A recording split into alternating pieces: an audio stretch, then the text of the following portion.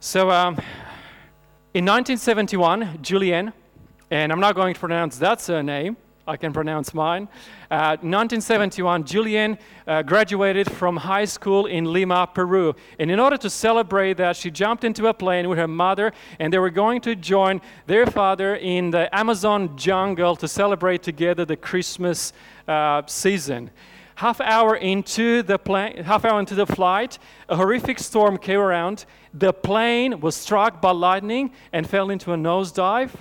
As the plane was falling, it started to disintegrate, and Julienne found herself strapped to her seat outside of the plane, free falling 3 kilometers.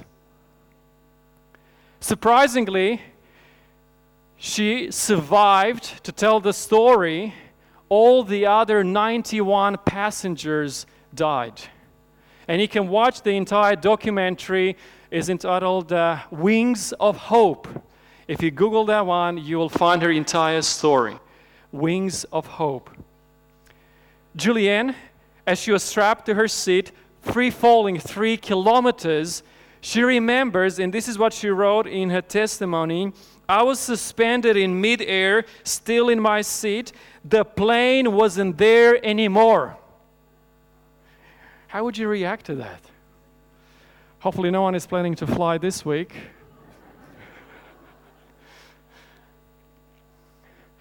She recounts that the last thing she saw as she was looking down was the dense Amazon jungle, and then she became unconscious.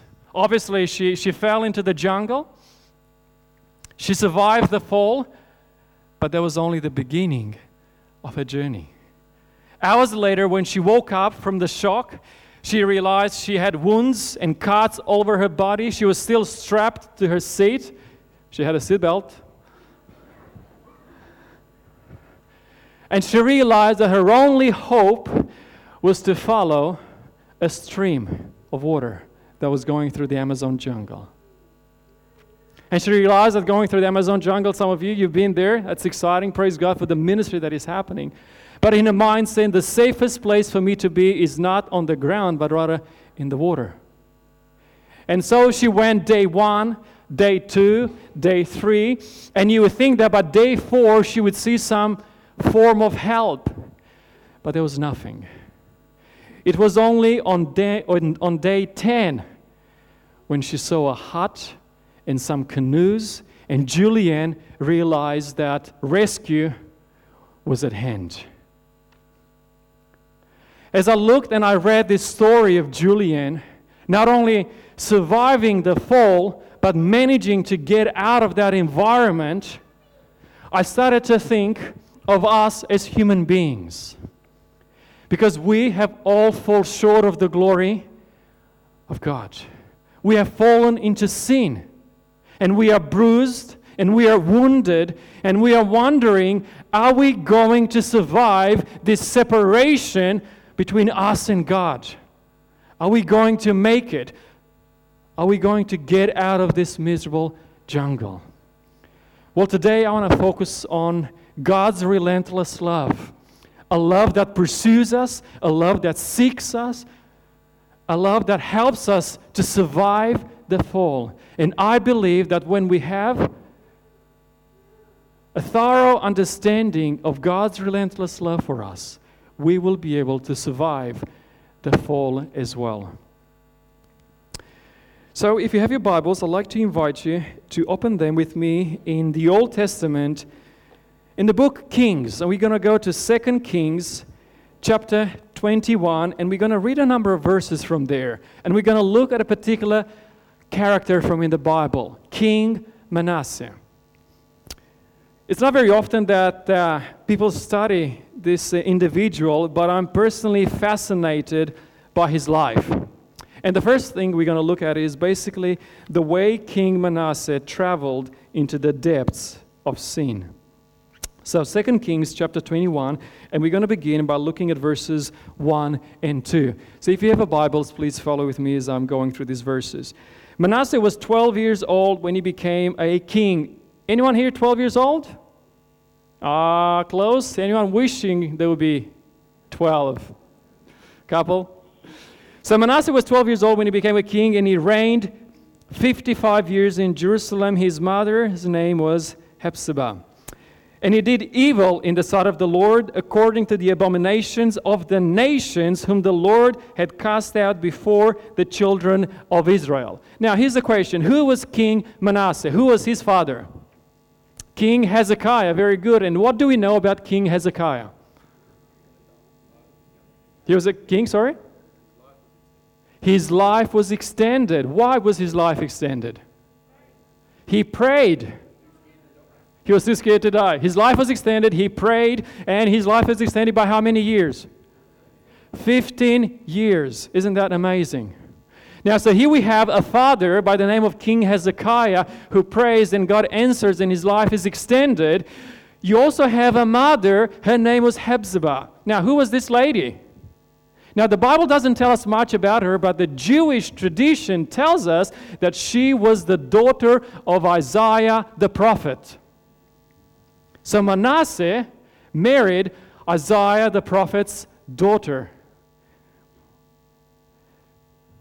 Sorry, not Manasseh, King Hezekiah. King Hezekiah married Isaiah's daughter.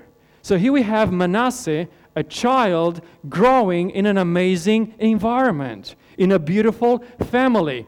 Hezekiah, a father that knows how to pray, and God answers his prayer. A mother, she was the daughter of a prophet. Manasseh grew up in an amazing, spiritual, God-centered family. And yet, Manasseh wandered away. Not only that, but the Bible tells us that of all the kings in Judah, he was the worst of all of them. Not only he did the very things that God hated, but he led the entire nation into rebellion against God's law. That's why I like to say that Manasseh actually traveled into the depths of sin. So what did he do? Let's look at verses 4, for example. He built altars in the house of the Lord, which means he built altars where? In the temple, and those altars weren't for God, of which the Lord had said, in Jerusalem I'll put my name. And he built altars for all the host of heaven in the two courts of the house of the Lord. Also, he made his son pass through the fire. This king Manasseh that grew up in an amazing, godly, God-centered, spiritual family, this is what he did. He made his son pass through the fire. He practiced soothsaying, used witchcraft, consulted spirits and mediums. He did much evil in the sight of the Lord to provoke him to anger. Growing up in an amazing family, and yet he ended up the worst of all. Is there someone in your family that has departed from the Lord? Is there a child, a brother, husband, wife, relative, friend, that maybe once they were exposed to what is right, and for some reason they just went totally against it?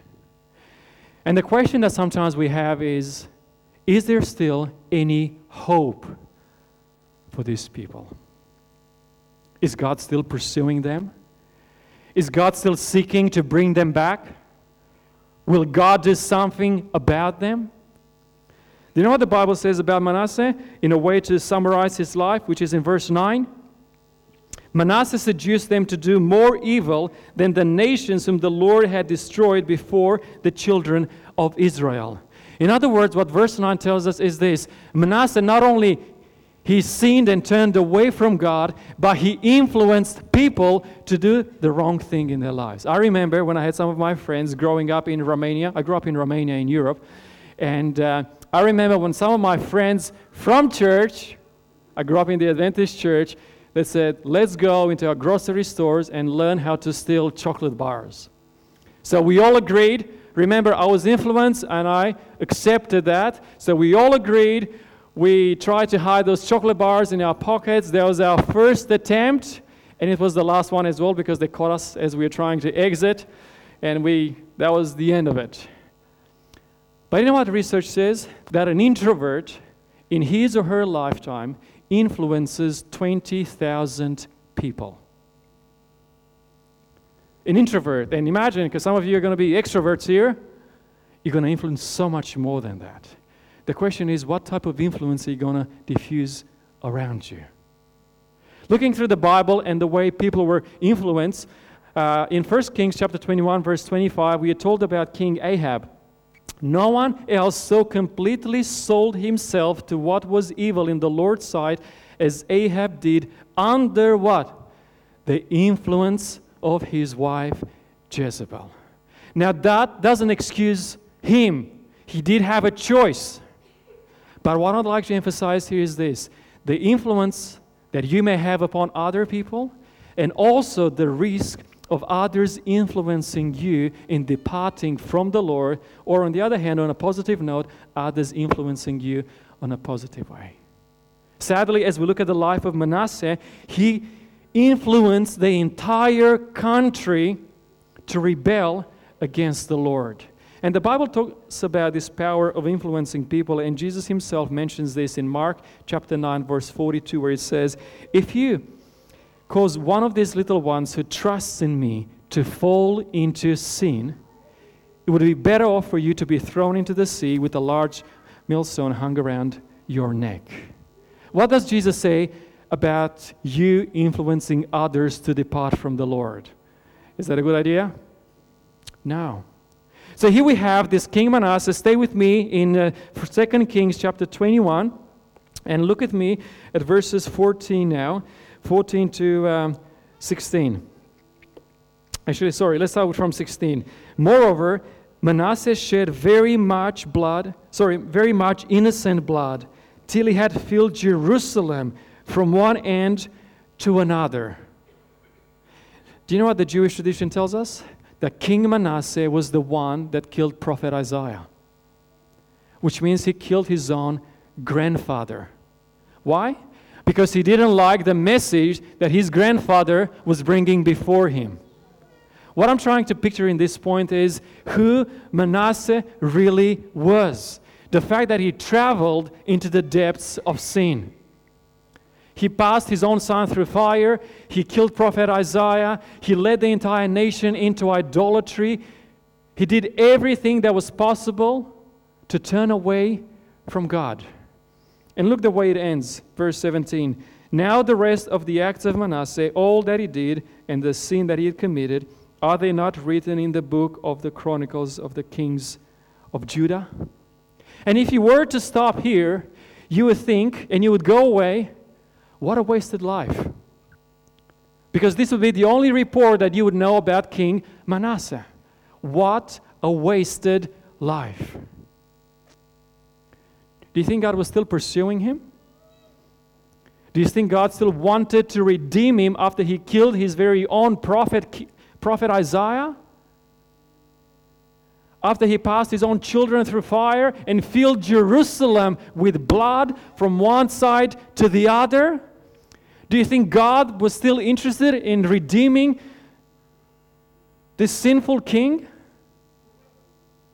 Well, travel with me from the depths of sin to the heights of God's love in 2 Chronicles chapter 33, because that's what Kings tells us. The rest of the story is written in Chronicles. The book of Kings doesn't give us the entire story. There is something that happened in his life that is mentioned in 2 Chronicles chapter 33. And I'm going to read to you beginning with verse 10. 33, probably going to go verses 10 and 11. "And the Lord spoke to Manasseh and his people, but they would not listen. Therefore the Lord brought upon them the captains of the army of the king of Assyria, who took Manasseh with hooks, bound him with bronze fetters, and carried him off to Babylon." What the story in Kings is not relating is that all throughout this time, God was still trying to speak to King Manasseh. He sent prophets. What happened to the prophets? They were killed. Now, God used another avenue to speak to King Manasseh. If you read in Hebrew, when it says that Manasseh was carried with hooks to Babylon, the idea is actually he had hooks in his nose.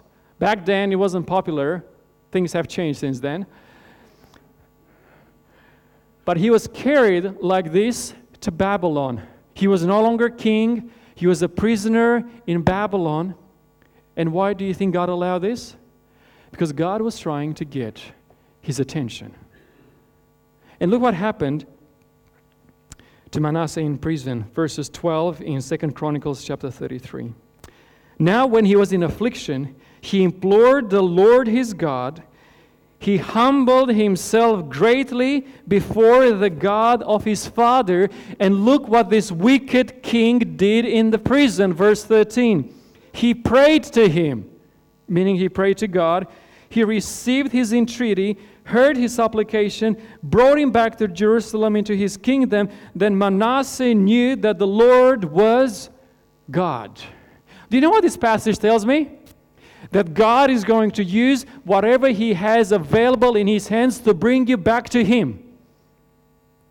That if you have children, parents, husband, wife, relatives, neighbors, he's going to use every single avenue that he has in order to bring them back. He's not going to give up on them.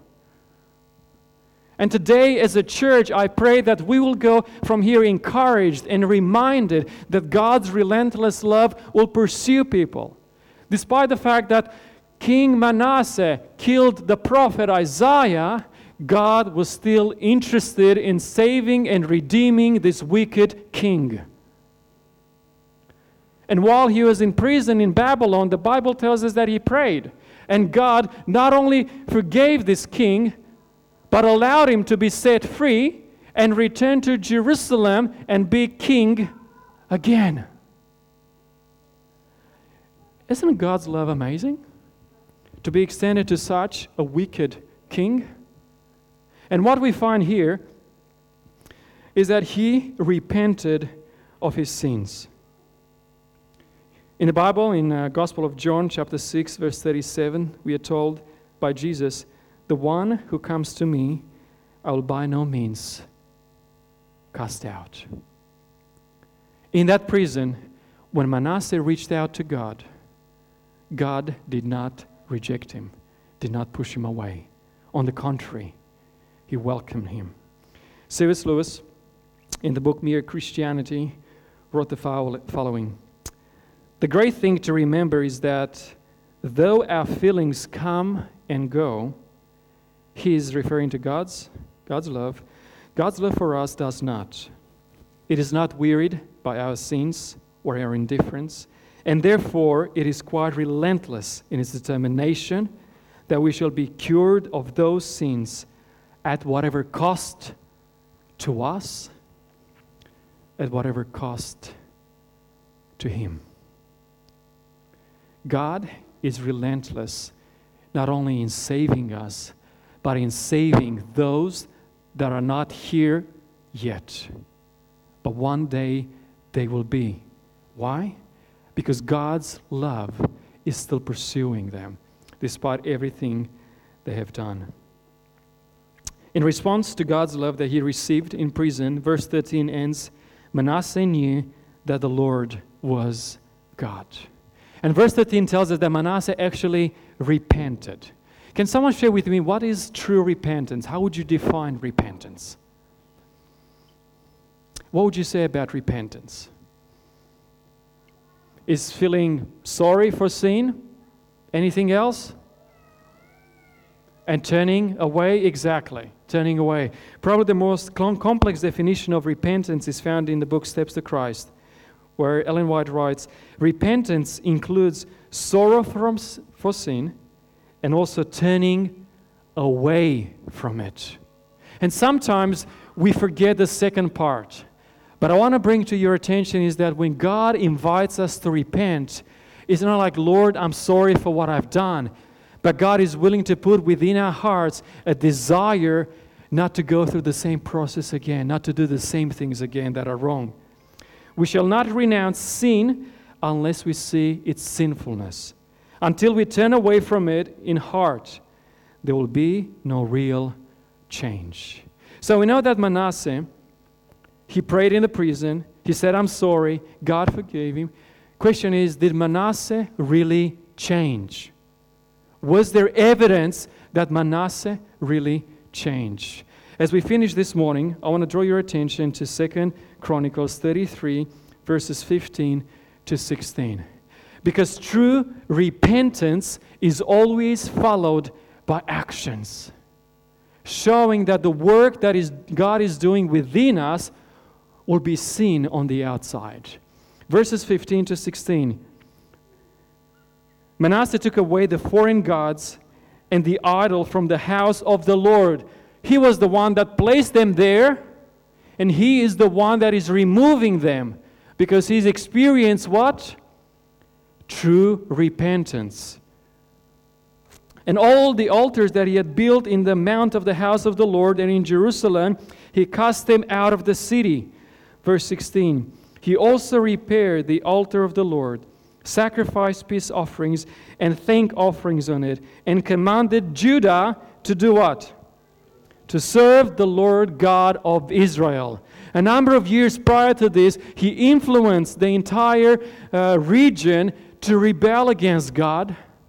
But now, because he went through his conversion experience, he experienced true repentance, he was leading the entire nation back to God. And it was all because he answered God's call to repent. Janelle Guzman was dreaming of a life that wasn't offered probably by her husband and daughter at home.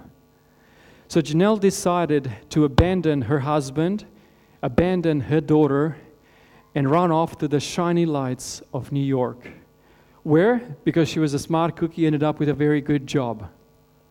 And one day, to be more precise, on September 11, 2001, Janelle was settling into her new office on the 64th floor of the Northern Tower of the World Trade Center. She was arranging everything in the office when the hijacked plane actually struck the building. The alarm went off in the building, and she started to run down the stairs. Imagine she was on level 64, plenty of stairs to go down to. As she's recalling in the book Angel in the Rubble, she had only a couple of floors left to go when the entire building collapsed, and what seemed to her collapsed on top of her. She survived the shock and the collapse of the building. I'm not sure how, but it happened. She was trapped, she was injured, she was surrounded by darkness, and she was all alone. And when you are trapped, injured, and in darkness, you have a lot of time to think about your life. You have a lot of time in your hands to think about your choices. And she started to think about her husband that she abandoned. She started to think about her daughter that she abandoned. But in the midst of that darkness, while her body was broken and bruised, she started to think of her God, a God that she had abandoned. And she acknowledged that she chose to drink from the waters of sin. As she was there trapped for many, many hours, she wrestled with doubts. You know what was the biggest doubt as she retells it? Will God ever have me back? Will God ever have me back? And this is one of the most common doubts that keeps people away from truly returning back to God after everything they've done. And the reason why I've shared the story of Manasseh with you, the most wicked king in the Bible, God was still pursuing to redeem. That you may have hope and confidence that God will pursue whoever you may have in your life that may not be walking with the Lord today. And as Janelle was wrestling with her doubts, she eventually found hope in her heart to submit to God. And she said, even if I don't make it out of here, Lord, I give my life to you. Even if I don't make it out of here. I'm not sure if you remember, but Janelle, after 27 hours, was rescued from the rubble. and she was the last survivor to be pulled out from that rubble. She reckons in interviews and in the book, it was the angel of the Lord that sustained me and sustained my life in the midst of that chaos. What I'm sharing with you, church, today is that if you have traveled to the depths of sin, I want to remind you today about the heights of God's love. A love that is calling you back. And what God desires from us is that we may truly experience repentance. And that is not only sorrow for sin, but a sorrow that helps us to turn away from that sin completely. To allow God to create within us a new heart and to put within us a new spirit. So what's the message from Manasseh's life? Well, if God loved a man like Manasseh, let me tell you this, God definitely loves you too. If God heard and answered Manasseh's desperate prayers, God will definitely hear and answer your prayers. If God forgave a wicked king like Manasseh, God is more willing than anything to forgive you and to forgive those within your family of their sins. And if God was patient with Manasseh, He will definitely be patient with you too. And if you read Matthew chapter 1, you will discover that Manasseh, this wicked king that repented, ended up being part of Jesus' genealogy.